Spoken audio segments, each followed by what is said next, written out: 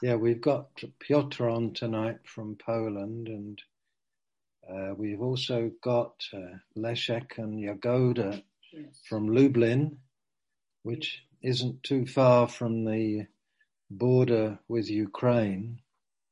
And then also we have Tadeusz is on from near Katowice. So there's at least, and we have Daniel from Alberta and Calgary, yeah. Yes, Alberta, and of course those from Canada who come on, and some folks that are local, and somewhere in Devon and different parts of the UK.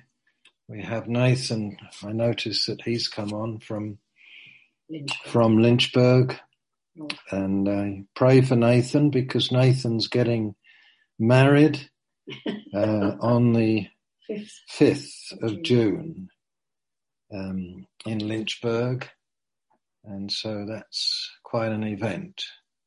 And some of you know Richard, and Richard is going down to take the wedding, which I'm very pleased about, and for Nathan's sake, because Richard will be a kind of father, and it's not just a ceremony for him, and but he will stand with them. Amen. And we have a police lady on. Oh, is that it? Keeping her eyes on us, and and we've got different ones on, so it's good. Sorry? Thank you very much. Keeping your eye on us, Ellen, that's great. If we have masks. Yes, I think you have. Yes. He is looking if we have masks. Yes, it's good. So here we are, and it is just a very wonderful thing. I was talking to someone, or they were talking to me on the WhatsApp, and saying how much they value not just the sessions. They would prefer, they said, to always be on in person than to look at the rerun on YouTube or whatever it is, because they find such benefit from simply the fellowship. The meeting face to face, sensing one another's hearts, and the spontaneity of it all.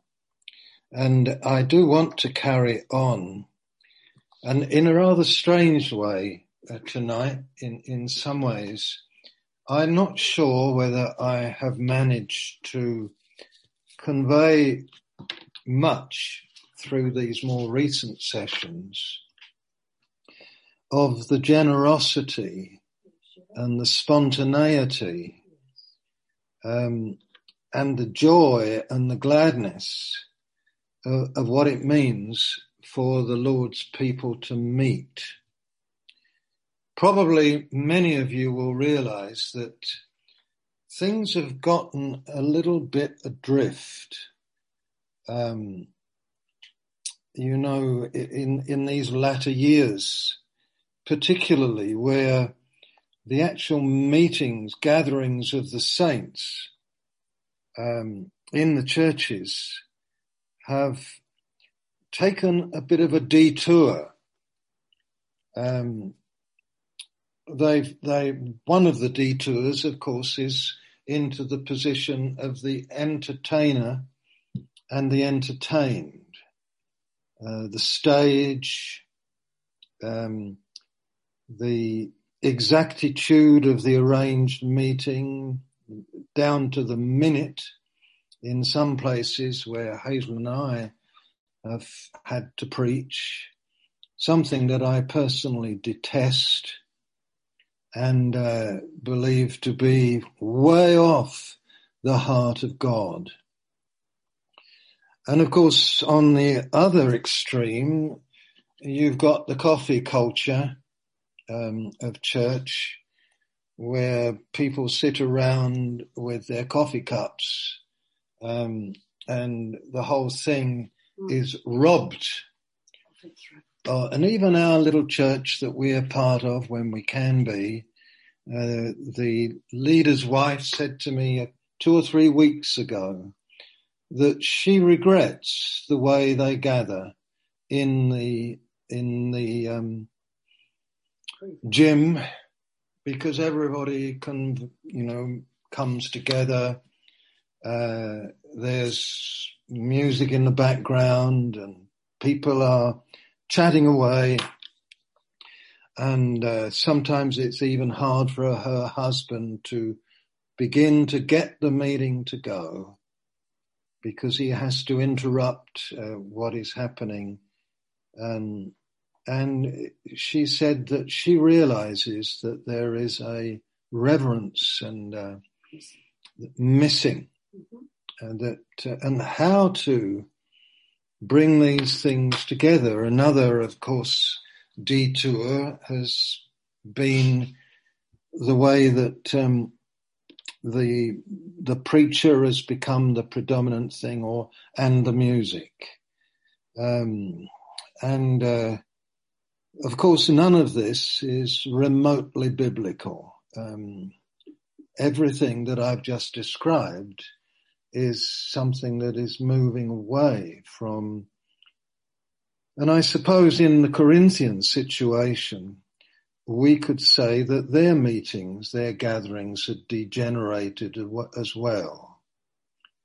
In a different way, of course, where when they had the communion, for instance, they separated one from the other. There were those that had plenty that were in a corner, and those that had little in another corner. And of course, the church would have been much, much smaller.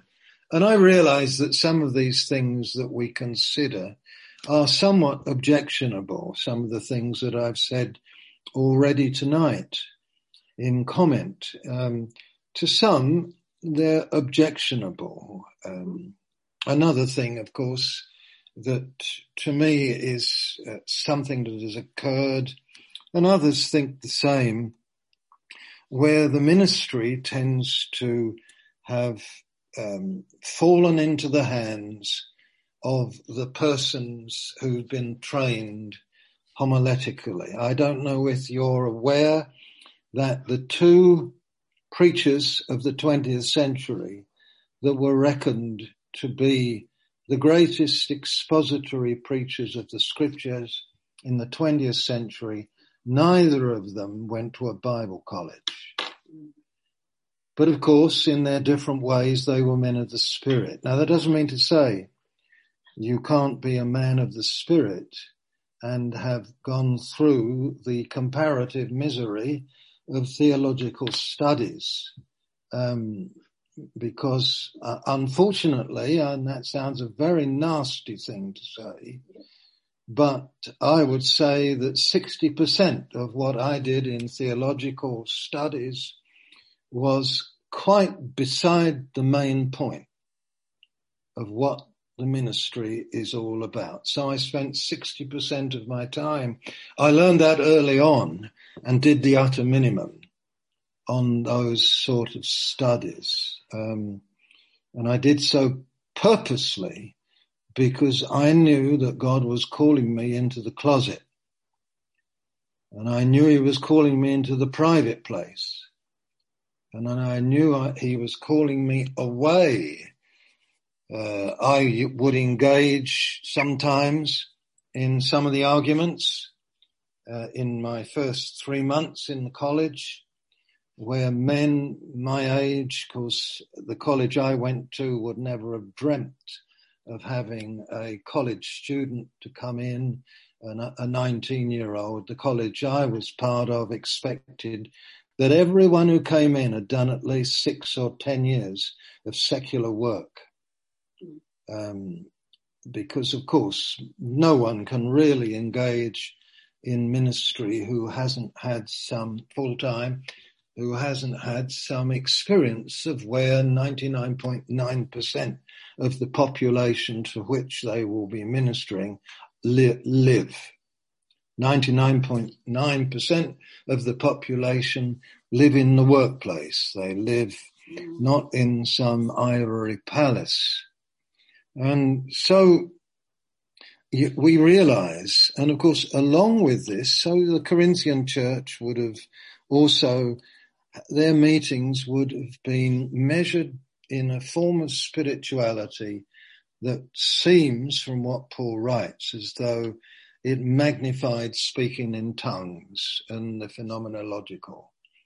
And so everything was magnified in that direction, which is a bit sad to think of.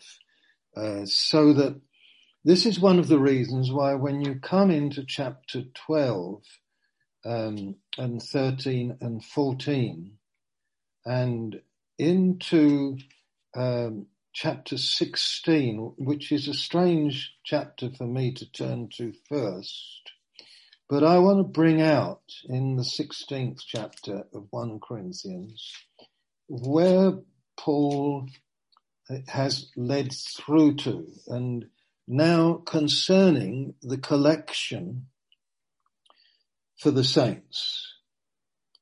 As I have given orders to the churches of Galatia, so you must do also on the first day of the week. So already the tradition of the churches was Sunday, first day of the week. And when Paul is focusing, he's on the first day of the week, let each one of you lay something aside, storing up that he may prosper, that there be no collections when I come, and when I come, whomever you approve by your letters, I will send to bear your gift to Jerusalem. But if it is fitting that I go also, they will go with me. And here is a point of order. And you notice how Paul says about order. I give order as I have given orders for the churches in Galatia, of Galatia. And then if you go back into chapter 14, you find again the thought of order. So let's look at verse 26. How is it then, brethren, whenever you come together? Each of you has a psalm, has a teaching, has a tongue, has a revelation, has an interpretation. Ad hoc list, he's even missed out mentioning prophecy, which he's been going on about for the whole of the rest. Misses it out. He's just saying those few things, psalm, teaching, tongue, revelation, interpretation, 5 things. He could have said 10 things. He's talking about something where everybody has and is bringing. And in what they have, there is a great variety. A great variety. And the implicit principle is that people come to give, not get, which of course is a great difference from the general trends, as I've mentioned earlier. Who was it? We had a young couple with us yesterday for 3 or 4 hours and had a lovely time with them. And apparently the mother was saying that to the son that in the college that she attends, it is expected and it is accepted that almost every pastor is trained to spend at least 18 hours preparing his Sunday morning 40-minute sermon. And, I find that, of course, I went through all that at college and came out the other end of that. Again, it's something that I laid to one side because I realized that the ministry, the whole intent of the ministry, and mark this clearly, all of us, is to do what Jesus did. Peter says that the Lord Jesus came to bring us to God, not to educate us in doctrine, but to bring us to God. And if the message at the end of the day does not bring you to God and just brings education to your head, it's inadequate. And but the thing is that Paul is talking about coming full. Coming, everyone has. And in that hasness, if I can put it that way, there is variety. And there is, along with that, spontaneity. Variety, spontaneity, and all of that because, of course, hearts are full of the Spirit. You know, the logic of truth.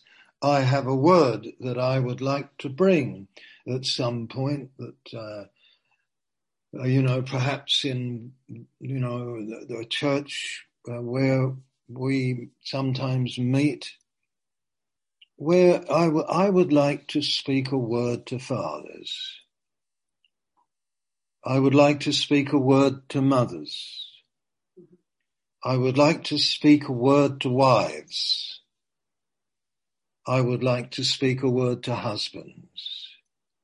I would like to speak a word to children. I would like to speak a word to those who have jobs day by day by day by day. I'd like to speak a word, and if some of you who are biblically trained or biblically well read, some of you will know where I am. I'm in two epistles. I'm in the epistle to Ephesians, and I'm in the epistle to Colossians, where the apostle Paul, he writes to husbands, to wives, to fathers, to children, to workers. And he says so few words to them, but the words he says are absolutely the keys, because he's in the Spirit. And if you know the Ephesians section of Scripture, where he talks about these things, it's in the end of chapter 5, moving into chapter 6, you will know that before he says anything about those relationships, he begins with, get in the light, everybody. Get out of your darkness and be filled with the Spirit. And that's where he begins there. Get out of the darkness. Come into the light. Be filled with the Spirit. You know the famous scripture, Ephesians 5. And then if you were to switch to the Colossians section of scripture, which is very similar, he says the same kind of thing. Only this time, he does not begin it all by saying, be filled with the Spirit, he says, let the word of Christ dwell in you, have its home in you richly. Now in the churches, they've let the word of psychiatrists dwell richly. They've let the words of psychologists dwell richly. But they haven't let the word of Christ dwell richly. So that if I was just to throw this out to you, the key for your lives, husbands, is love your wives. That's all Paul says for husbands. The key to wives can read. And if you don't do that, if you don't have that attitude, your marriage is going to end up a ruin. That it may stay together. And so I could go on. And the reason I mention these sorts of things is because on the one epistle he says, be filled with the Spirit. Get in the light, be filled. You cannot stay in the darkness or linger around the edges of the darkness and actually be filled with the Spirit. The two are incompatible. And neither can you live in the arrogance of your own minds, end of Colossians chapter 2, in all the stuff that you get into your minds. You cannot live in that and have the word of Christ dwelling in you richly. And, this is so, so important. And family life will not come right unless the word of Christ is dwelling in us richly, unless the wonderful, wonderful Spirit of God is filling us. I can immediately tell when someone really is walking in the Spirit and ministering in the Spirit. Do you know how? Because the Spirit produces a certain kind of spirit in people. And as I said to one or two folk earlier today, when Peter is writing to wives and husbands, that's in the 3rd chapter of his first letter, he talks to wives and he says that they should seek to have a quiet and meek spirit, or meek and quiet spirit. Now you must not think, men, that that's just for wives. That where the Spirit of God is filling a man or a woman, and a man and a woman are walking in the Spirit, their spirit will become fragrant with the same sort of quietness, reverence, meekness, humility, so that a mark of a man older in years going on with God and a younger man going on with God is tenderness. He doesn't lose boldness or zeal. The mark of a man going on with God is that his spirit will become increasingly meek, not self-assertive.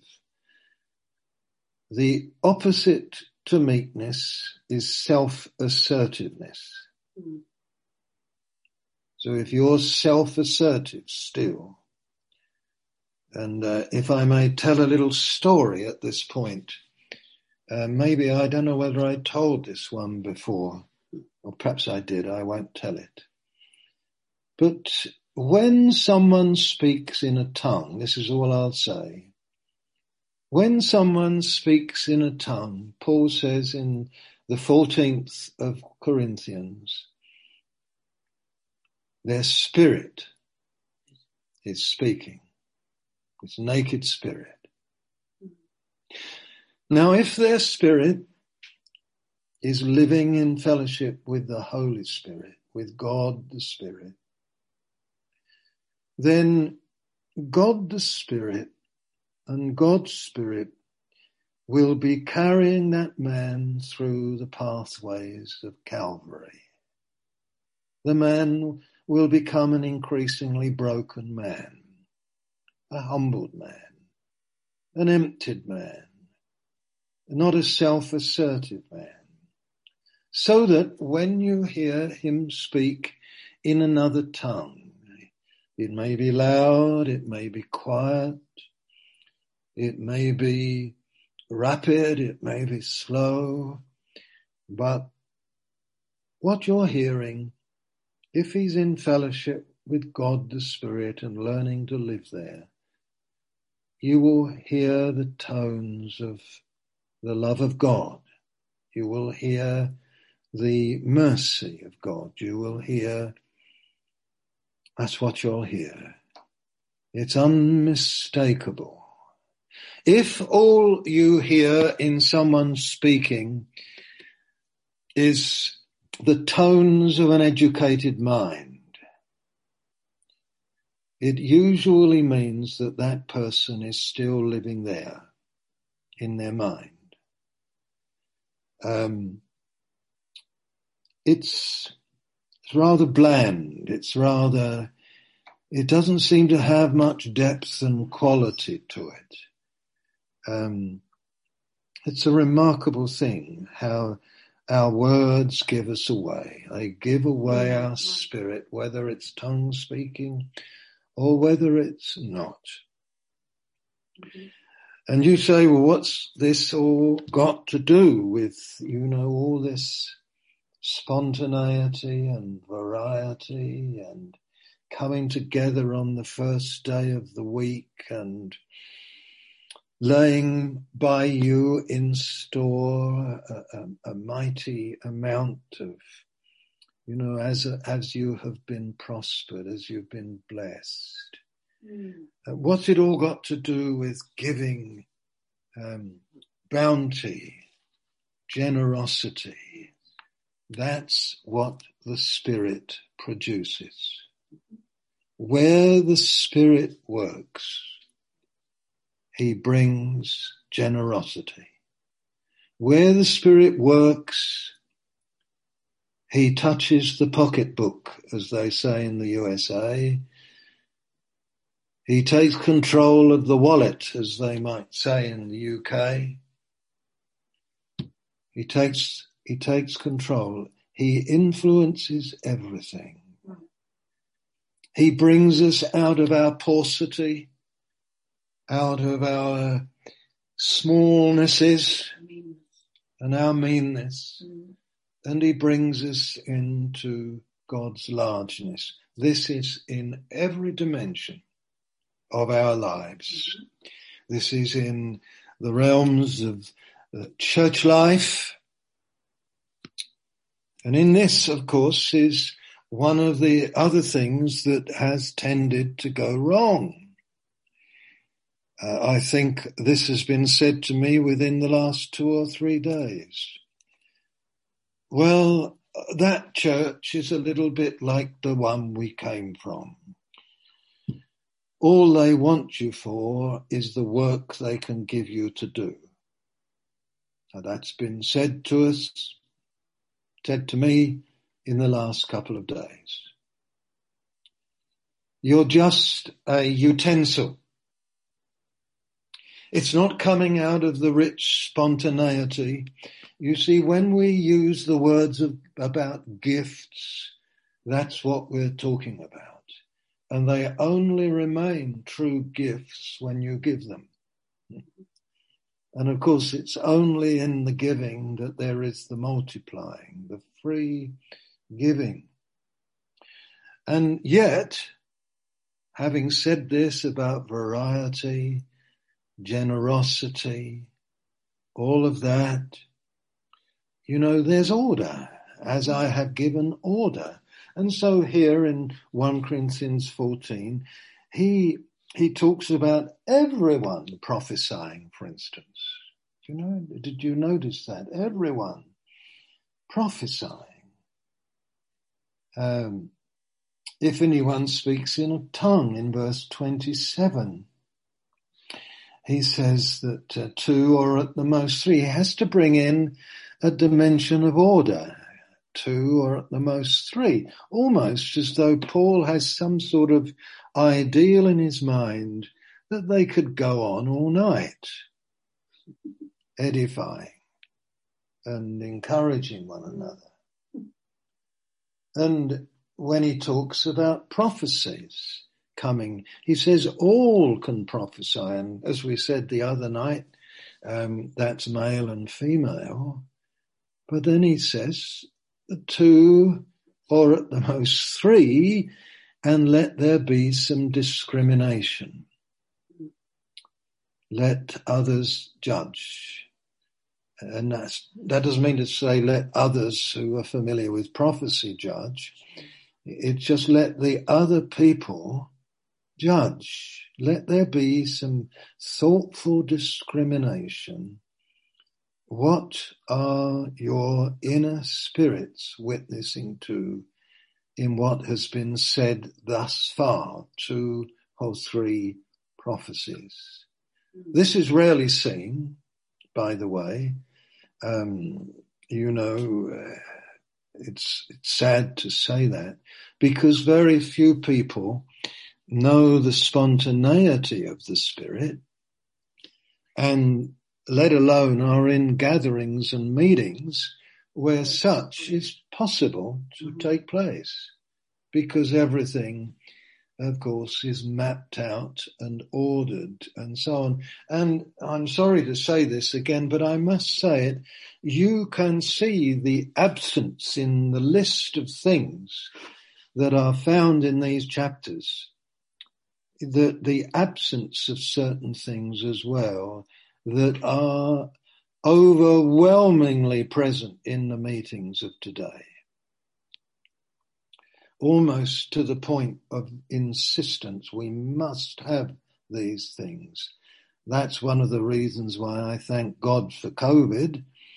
One of the reasons is that it stopped the domineering position of certain people who frequently are among the most unspiritual in the church,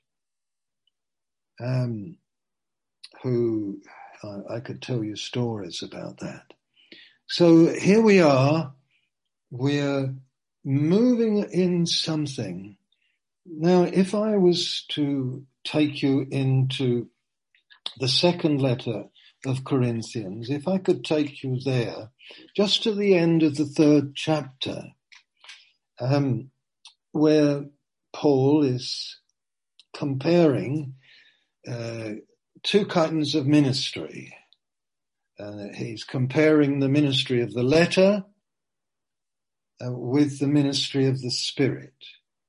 He's comparing it in the form of the Old Covenant and the New Testament. And he says that he himself is a minister of the New Covenant, a minister of the Spirit. Now, can we, all of us, keep these things in mind? Hitler ministered a spirit. He ministered a spirit. It's important to grasp that. It was not the Spirit of God. Hitler's spirit, through many years, of course, was a darkened spirit, a cynical spirit, and his spirit became a spirit into which other spirits could find fellowship. Racial spirit. Germanic spirit, evil spirit of various kinds, and they found a welcome in Hitler's spirit. And mind has its root in spirit, in your human spirit.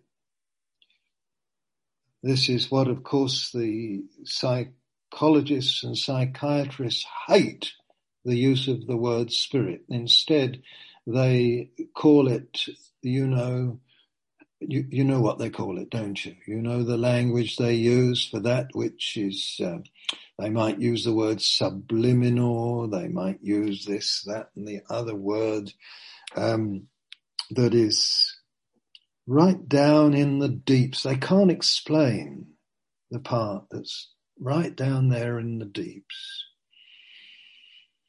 And it's so wonderful when you and I are brought into the light and come into the light. There comes that time where we are born of the Spirit.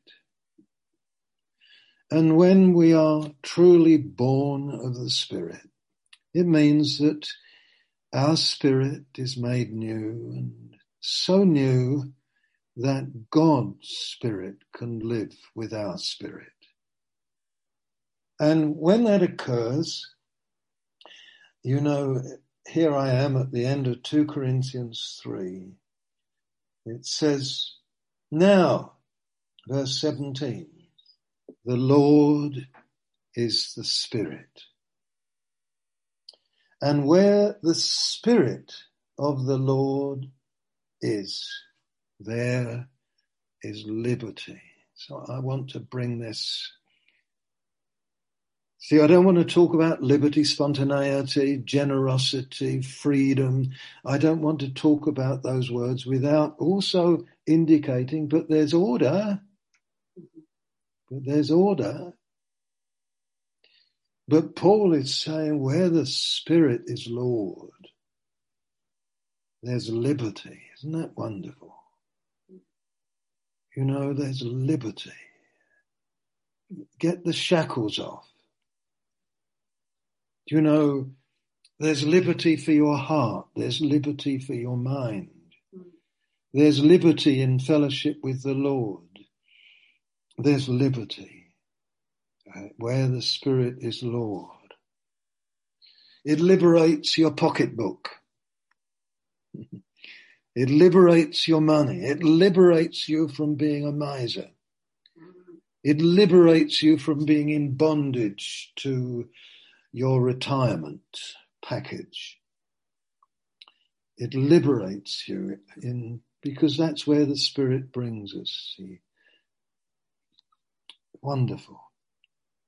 And so if I go over into the Acts of the Apostles, I see this working out, don't I? Even as early as Acts chapter 2, when Peter and the others are filled with the Spirit and the fire of God comes on them, and just behold Peter. In chapter 1 of Acts, you find him still hidebound. We must have someone to make up the 12. Still within the parameters of a kind of legalism in a subtle form.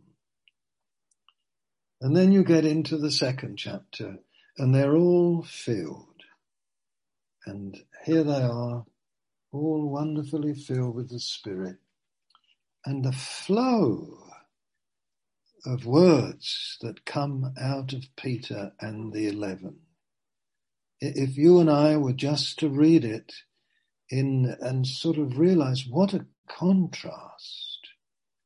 This man was free. His friends were right alongside him. The scriptures lived. There was a spontaneity in his message. He didn't go and prepare for 18 hours. He'd been reading. He was a Jew. He had read the scriptures. And suddenly, when the Spirit came, the words just took flight. And the words took flight in such a way that they didn't merely educate the people, but they penetrated right to their consciences. That's what it says, doesn't it? That here it is. He speaks so freely to them, and he says to them, when they heard this is chapter 2 of Acts, when they heard this, they were cut to the heart and said to Peter and the rest of the apostles, men and brethren, what shall we do? Now, I want you to notice what Spirit-born ministry leads to. They did not say, men and brethren, what shall we believe? They said, men and brethren, what shall we do? They were cut to the heart. What shall we do? What you've said to us, it's God speaking to us. We got to change. It was not a Bible school lecture that informed the brain. It was challenge from a loving God through one of his servants right to the heart of the people. God loved the people. And so the word that he gave cut them to the heart. And I would encourage you to do a study in 2 Corinthians, by the way, just a simple study on the word conscience. Because when it talks about cutting to the heart, it's all to do with conscience. Please don't disturb me is the condition of heart that many are in. I'm in my comfort zone. I'm 65 years old. Leave me alone, Bernard. Or leave me alone. Let me just settle down. And no, the Lord says. And they were cut to the heart. Men and brethren, what shall we do? Not what shall we believe? And what shall we do? Well, Peter says, repent. And doesn't even use the word believe. Repent, be baptized in the name of Jesus Christ for the remission of sins, and you shall receive the gift of the Holy Ghost, of the Holy Spirit. For the promise is unto you and unto your children and to all who are afar off, as many as the Lord our God shall call.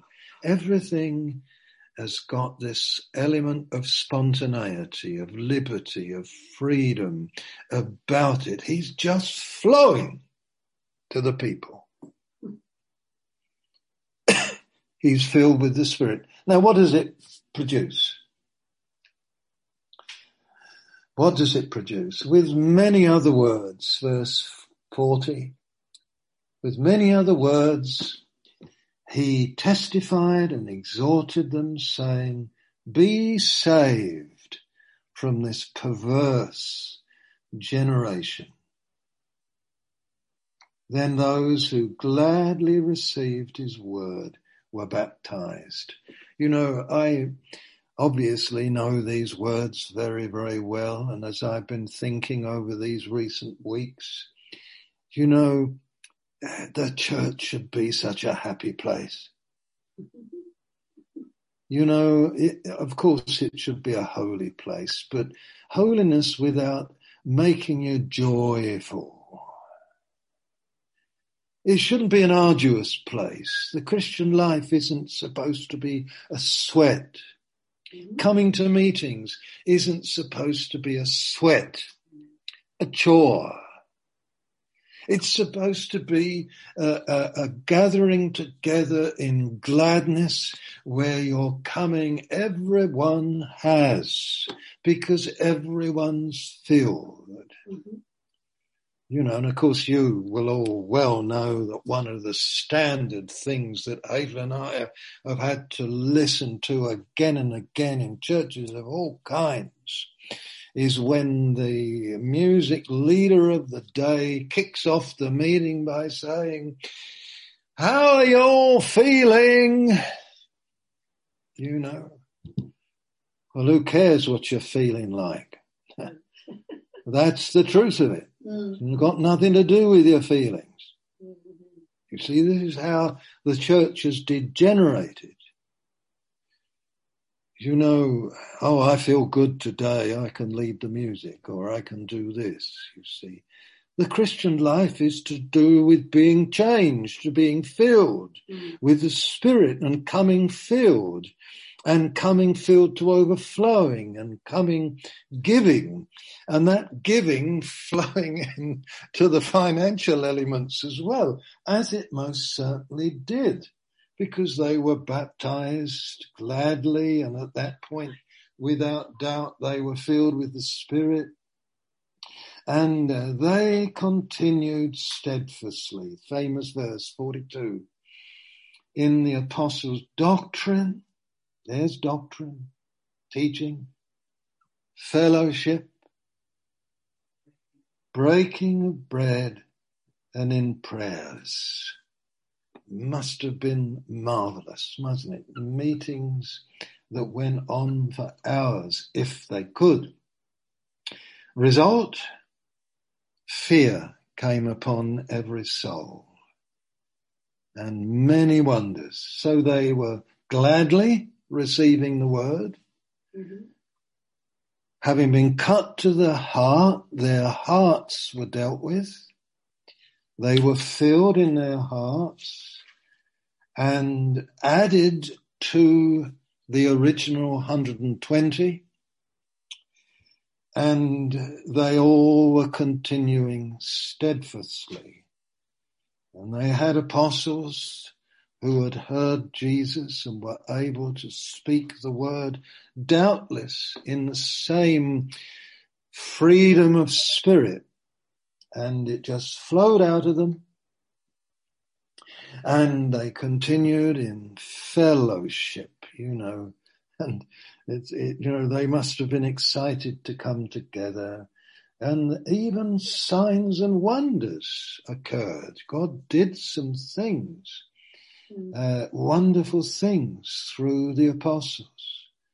And now all who believed were together and had all things common, and sold their possessions and goods and divided them among all as anyone had need. Now, I don't want to make a great thing out of this. I'm just wanting us to see how the liberality, the freedom, the spontaneity, the variety touched everything in their lives, touched their possessions, brought them out of that me, mine, myself, into the our, into the sharing, into the fellowship, into the giving.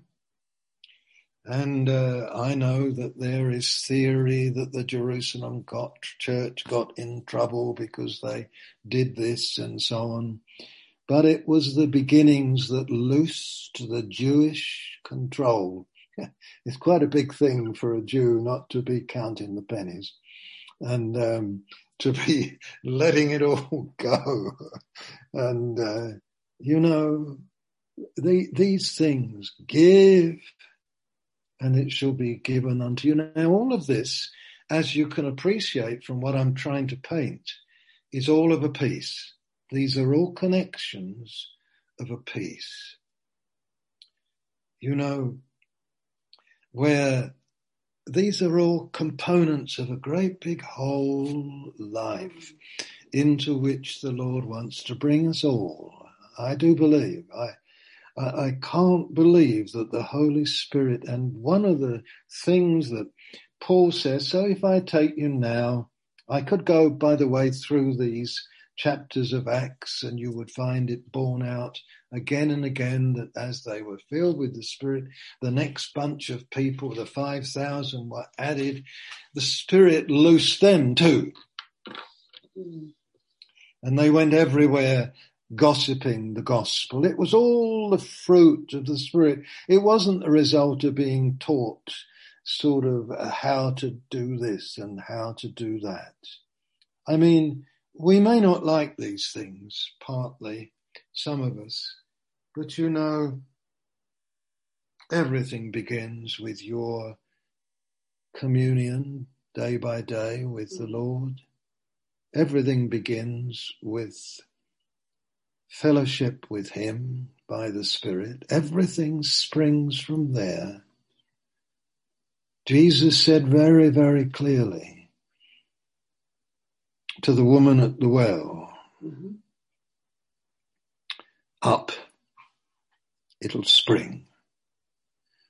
And then he said to the people going through their religious rituals in chapter 7 of John, if any of you really thirst, if you're fed up with your religion, if any of you really thirst,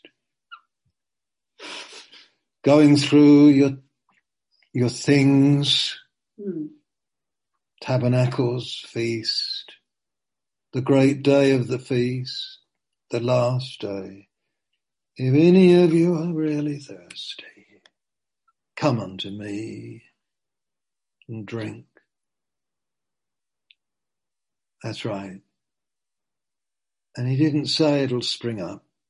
He said it'll flow out. You know, the water, you know, it'll be a river. It'll be a river flowing out.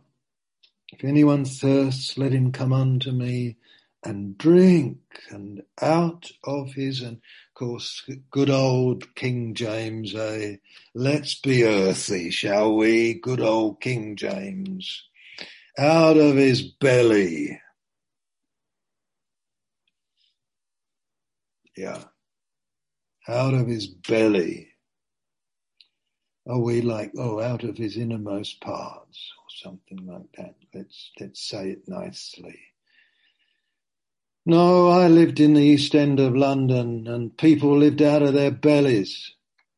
And the drunk lives out of his belly. And the greedy, lustful man in suits in Wall Street or in London, he's living out of his belly. Let's get these things clear.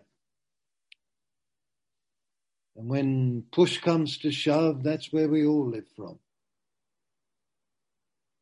And the belly takes over from the mind. And out of your belly shall flow rivers of living water. This is authentic Christian life. And when authentic Christian life is in the churches, they will be places where the place is filled and everybody has, and there will be giving and caring and lavishing generously of care one to the other, and everything won't be measured. Now I know many of us here on this Zoom, some of us have tasted exactly what I'm talking about and seen it work for 18 months and seen it die and with a battle, personal, we have persevered ourselves and often alone to make sure nothing would shut us up and nothing would defile the waters and nothing, no cynicism would creep in. No nasty, bitter spirit would come. And there may be some of us that are even on this particular Zoom and you've been through the mill. Oh, brother and sister, go to Jesus again and drink afresh the clear streams of loving generosity that flow out of his bowels to you, so that you can be washed in your inner man from the bitternesses and all the defilements, that have gotten in there because you were betrayed or hurt or this, that and the other. And let's see the dams break. It's not possible, James tells us, that out of the same fountain can come sweet water and bitter. And I'll tell you how to be cleaned. I've already told you, I'll tell you again. Go to Jesus again as a thirsty heart. Oh Lord, I don't want to be in any way someone out of whose... Haven't you met people like this? Some of us learn these lessons by going wrong ourselves. I remember when I went so wrong at one time in my life, it was only temporary, thank God. But where I was with some people and in a church and I spent time with them and things weren't right in that church and it was very obvious and all the rest of it. I spent time with them until in the end I listened to them receive what they said. I received their complaining spirit and it dirtied me and I became the spokesperson for that disenchanted group of people. And I went to the leader and I spoke against him and against what was going on and all the rest of it. And then the Lord had to bring me up with a big jolt later, and I had to return to that leader and I had to repent and I had to ask his forgiveness for hurting the work of God. It wasn't my business. You see, I'd let my spirit become dirtied. I'd let my spirit become dirtied. And there was that which just wasn't right, that was dirtying the water. And you have to go back to God, to Jesus, and drink fresh. His water is perpetually clear. His ministry, it might be firm and clear at times, but underneath it all and in the very tones, there's tenderness. He must tell you the truth. He must tell me the truth. He must do it as he will.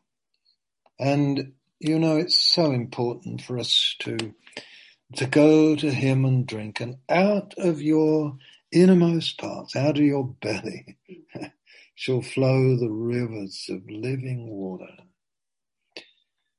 He will freshen you. He will renew you. He will wash you with his love. He will, it'll be back to that Ephesians 5 scripture where he will wash you. He will wash you. And these are the things, you see, I don't know whether I'm making my point very clearly. It's not really my point. I believe it's God's point that he wants to bring the churches back into this sort of life. I'm sure of it. So if I take you back into chapter 14 of 1 Corinthians, where Paul just says these rather strange words about the, laying up in store. Can I ask you if in your day-by-day living, you're laying up in store as the Lord is prospering you? In chapter 14 there, chapter 16, he's saying, let each one of you lay something aside. I want you to apply that to gatherings. What have you gathered in the Lord? I'm wanting to apply it beyond meetings. Make sense? That what you gather week by week, day by day, and you come together, first day of the week. Strange thing, isn't it? First day of the week. First day of the week has a great tradition, by the way. You know where first day of the week began, don't you? If you go back into, where should we go? Leviticus 23. Go right back there into Leviticus 23. And here's these lovely things that are called feasts.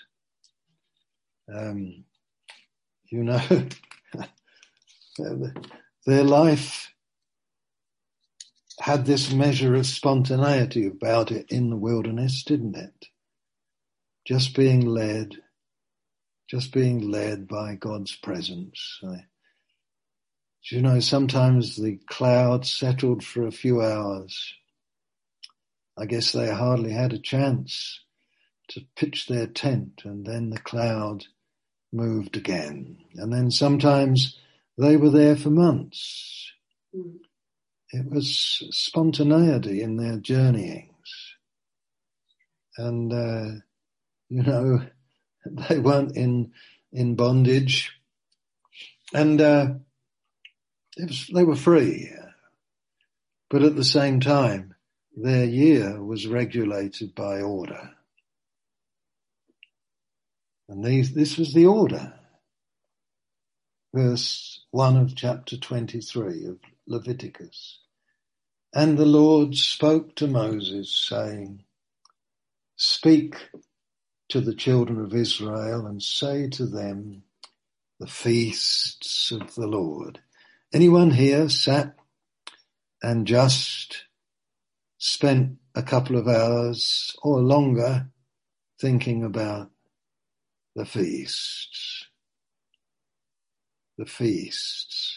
of the Lord? You just feast. Say, Bernard, what do you mean? What are feasts? They're times of celebration. They're times of extravagance. They're times of joy. They're times of plenty. They're times of holiday. They're times that are just... And here's, the feasts of the Lord, not your feasts, you Israelites. First of all, they're my feasts. Always with the Lord. He wants to bring us to where he is, all the time. He came to where we are to bring us to where he is. Where are you, Father? Oh, I'm feasting. Where are you, Lord Jesus? Oh, I'm feasting. Father, what are you feasting on? I am feasting on the living bread. I am drinking at the fountainhead. Right? That's that. He's the Father's the first one. He's feasting on his Son. You see, they're firstly the feasts of the Lord. And he says, you shall proclaim them as holy convocations. These End of verse 2, are my feasts. 6 days shall work be done. But the 7th day is a Sabbath of solemn rest, a holy convocation. You shall do no work on it. It is the Sabbath of the Lord in all your dwellings. Ah, sweet rest. Feast of the Lord, first one, every week. Keep the feast of the Lord. Now, don't get fixed on a particular day, but if you can, order your life a bit. Order your whole household. Have a quieter day once a week. If you can, skip breakfast, skip lunch. Just be quiet. If you're at work, go into a quiet place, go into the park, go somewhere. Just have a different day. Have a little bit of a feast of rest in the presence of the Lord. These are the feasts of the Lord. Every week do it. You know that the faithful Jew to this day, how they look forward to Friday evening. How they look forward to sunset. How they look forward to lighting the candles. How they look forward to family time. How they look forward to Sabbath meal. Because you know Sabbath begins at sunset on the Friday and lasts right through. How they delight to not be thinking about money and the businessman's not thinking about his business and, you know, the feast of the Lord. Tremendous, isn't it? You know, every week you see with all the spontaneity of their journeying, all the freedom, all the rich, you know, still, I mean, everything, even as they were walking through the wilderness, there was bounty. Pick up as much manna as you like. You know, every man according to his eating. You know, as much as you like. As much water as you want to drink. The rock's always there. The rock's always there. And, you know, it goes on. And I don't know if you and I can sense the joy of God because you get into this first this first feast of Sabbath every 7th day. And then let's multiply it periodically. You know, let's have it every 7 years. Let's give the land time off as well. And I'll give you plenty. And then let's multiply it even more in the Jubilee year. You see, let's have 3 years more or less, one after the other. You know, hallelujah. This is our God, you see. It's not all sweating your guts out to serve. Isn't that wonderful? And then if you have got a Bible open there in chapter 23, you've got this feast, verse 9, I want to just mention to you.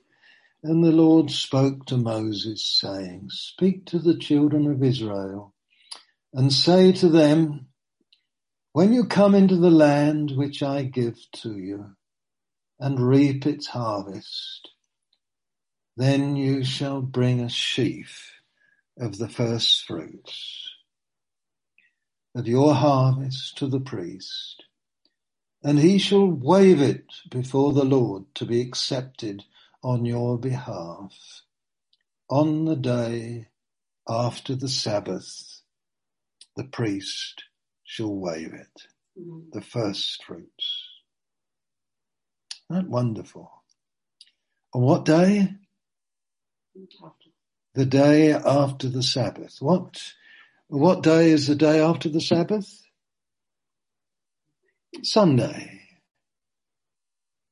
Now, you may not realize it, but what was happening in the temple on the day of the resurrection was in fact that people had been bringing the sheaf of their first fruits, and the priest was waving the first fruits before God. I don't think God was particularly looking or very interested, because of course the true sheaf of the first fruits was rising from the dead and walking in the garden. Jesus, risen from the dead, the sheaf of the first fruits. What day? Sunday, first day of the week. I mean, if we could get that into our hearts as we gather, because you know that it's almost that every day, you know, every time we meet, if we meet the first day of the week, whether we meet in the morning or the afternoon or the evening is not the main thing. But there's a waving before the Lord. Have you ever thought of church like this? You know, have you ever thought of it like this? And do you know, if you go down a little bit further, you know, there's another feast. I'm just commenting on this, verse 15. And you shall count for yourselves from the day after the Sabbath. From that day you brought the sheaf of the wave offering. 7 Sabbaths shall be completed. Count 50 days to the day after the 7th Sabbath. Then you shall offer a new grain offering to the Lord. You shall bring from your dwellings 2 wave loaves of 2/10 of an ephah. They shall be of fine flour. They shall be baked with leaven. They are the first fruits to the Lord. They are the first fruits. And you shall offer with the bread 7 lambs of the first year, without blemish, 1 young bull and 2 rams. They shall be as the burnt offering to the Lord, with their grain offerings and their drink offerings, an offering made by fire for a sweet aroma to the Lord. Then you shall sacrifice, and so it goes on. And the priest, verse 20, shall wave them with the bread of the first fruits as a wave offering, holy to the Lord, and so on. And you know, don't you? Of course you know that this was how many days after? And you know, 50 days, Pentecost, the day after the Sabbath, first day of the week for us, that day of Pentecost, when here's a tremendous, Jesus was the first fruits, the wave offering. Now look at all this. There's 3,000 of them, Lord. Am I getting it home to you? Are you seeing that, you know, when we gather in church on a Sunday, you know, where it's almost as though the Lord is wanting us to see that we're waving. We're part of the harvest. Be glad and rejoice. You know, we're part of the harvest. Tremendous. We're part of what was sown. Sabbath day, rest. No, it was the day following the Sabbath. It was the result of rest. And they were waving. Fair waved the golden corn. Amen. I always remember a missionary lady friend of mine up there in the low hills of Nepal, and I stayed in that place for a week with her and the young men who'd gathered round her.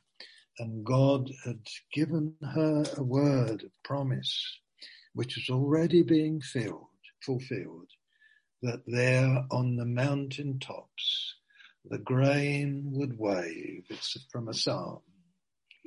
There would be ripe grain on the mountain tops. And she'd believed the Lord and gone up there when there was no Christians. And within 5 or 6 years, there were a few young men, and I had the privilege of being with that group for a week. And I thought to myself, her name was Betty Bailey, and she had the joy of seeing, waving the fruit of the Lord, waving before the Lord. This is church. This is church. This is church free. This is church liberated. This is church having order, but having liberty. This is church in something of its fullness. My inadequate abilities to describe it. But this is what I see, brothers and sisters. This is what I see. This means, of course, that we may all come on Sunday mornings, really. We're the Lord's harvest. It's not primarily an evangelistic meeting. It's not a place primarily, for education. It's a place where we gather to just wave before the Lord, to encourage one another on, to flow in tongues, interpretations, prophecies, revelations, teachings, psalms and hymns and spiritual songs. Meetings should be so wonderful that we don't want to leave them. And where we come away, where we needed to be cut to the heart, we were cut to the heart. Where we needed to be warmed and filled and blessed, that happened to us. And so the Lord Jesus ministered in the midst of his people. Amen. I'm going to stop. Amen. I hope it sounds a rather unusual way. And of course you will say to me, well, I don't know whether I've ever seen anything quite like this. Well, I have. And I know that this, and there are others that are on who remember such times where people came and they had, and the worship rose and the gifts flowed and healings were present, and Amen, amen, and the young and the old dwelt together in love, and there was care. And there we are. If I was to take time, when you have a chance, read a chapter that's always in one of my favourites. Might be a surprise for you to think of this as one of my favourites. Deuteronomy 26. You read that one, where when you're brought into the land wherewith the Father promised he would bring you, bring a basket of all your first fruits and give testimony there. Give testimony there before the priest. Do it on the first day of the week and bring it there, bring your basket full of all your first fruits. And say, I was a wandering Syrian. I was lost. I was ruined. And God has been faithful. He's brought me into the land. And here I am to give thanks. Here I am. Here's my basket. That's how we should come on Sunday morning or Sunday afternoon. We're learning, is that right? Who's learning? Are you learning? I mean, every one of us, I'm learning. I had a very good friend, and sometimes I would do meetings with him, and he never encouraged me. It sounds a strange thing to say. Sometimes he would say to me, I remember on one occasion particularly, he said, "Bernard, too much mind." That's what he said to me. He said, "Keep going, boy. Keep going. Keep going." I'm still keeping going. I'm still keeping going. I'm learning, into the liberty of the sons of God that has order in it and yet liberty. Am I making sense? Am I making sense? Here is something to set your prayers on. Here's something to set your heart on, personally. Here's something to say, oh Lord, into such an atmosphere there will be gathered those that are sick and they shall be healed, sick in soul and they shall be purified, washed, cleansed. Into such an atmosphere shall God move in a liberated way by his Spirit, and he shall bring conviction of sin in righteousness and judgment, and he shall bring revelation and understanding, and out of the hearts of people will flow rivers of living water. Amen. Thank you, Mark. Don't know where you are. Oh, you're down there. Amen.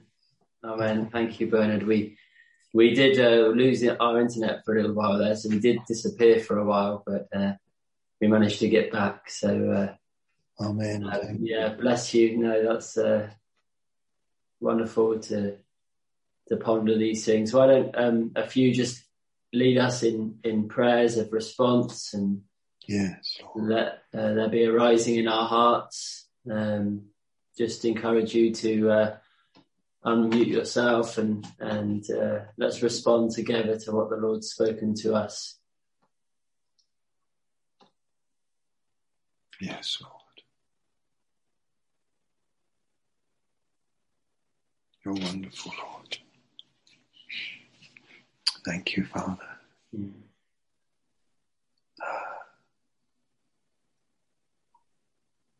Hallelujah. Oh, Lord. You've got so much more for us, Lord. So much more. So much more. You're wonderful, Lord. Praise you, Jesus. Yes. You're wonderful. Oh, Father.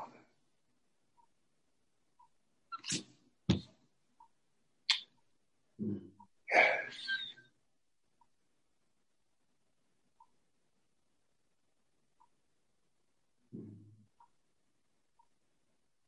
Oh, Lord. Thank you, Lord.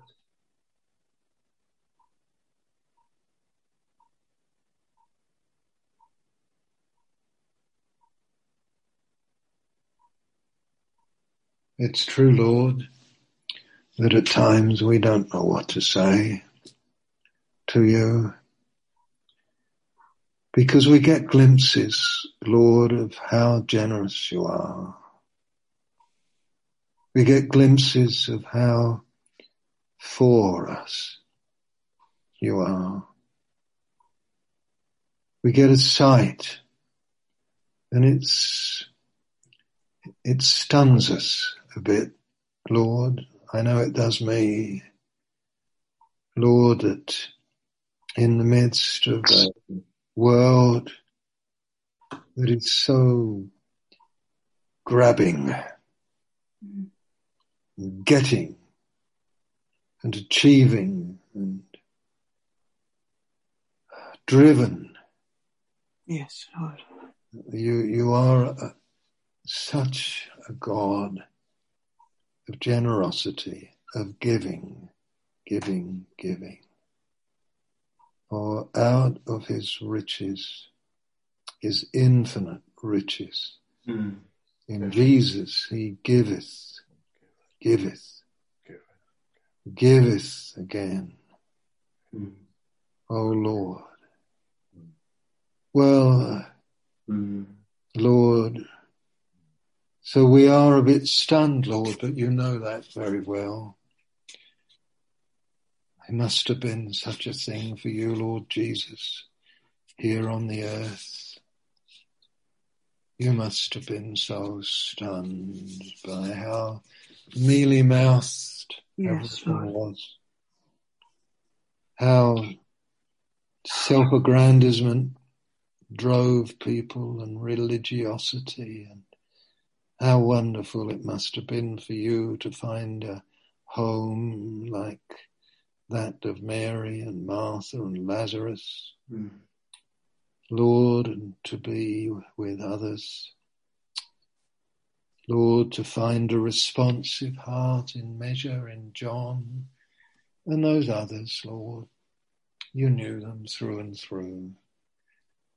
Oh, Lord. So you know what it's like for us to get glimpses. You didn't have glimpses, you saw so clearly. You saw your Father. You knew his love. You knew his heart. You knew he just wanted to give and give and give. You knew that he so loved the world. So loved the world. Oh, Lord.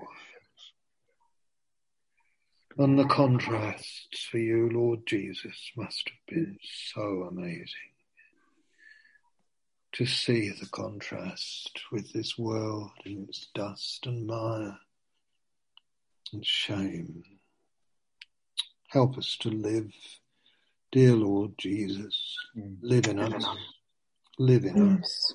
Hallelujah. Live in us. Shine in us by your Spirit. Cohabit with our spirits. Change our spirits into thine. Change our thinking into thine. Oh Lord, live in us. Let fellowship with you so transform us that we be a shining people. Yes, Father. A shining people. Oh dear, dear Lord, have mercy on us. Continue with us. We know we're slow learners, Lord. We need to be reminded again and again. Lord, liberate us. Here we are, sat here in our various places, scattered. Some of us toward the twilight of our time here on earth. Soon, some of us, Lord, to move into the brightness of everlasting day. But Lord, whether we be in twilight or in midlight, whether we be noontime of our lives here or earlier time, 9 o'clock in the morning time, or earlier still, will you please, Lord, will you please take us on into yourself, Lord? There's nothing in this world for us, Lord. No. Nothing. It's all in you. Life's in you. The church is in you. The future's in you. Take us all on. We give ourselves, Lord. We do, Lord. I give myself, my brothers, Amen, Lord. Amen. my brothers here, those who have some responsibility, some preaching and teaching, and Lord, take us all on, every one of us, not just those, Lord, everyone, sisters and brothers, and oh Lord, Lord, Lord, oh Lord, you spoil us for everything else, you really do, Lord. And we're glad. Father,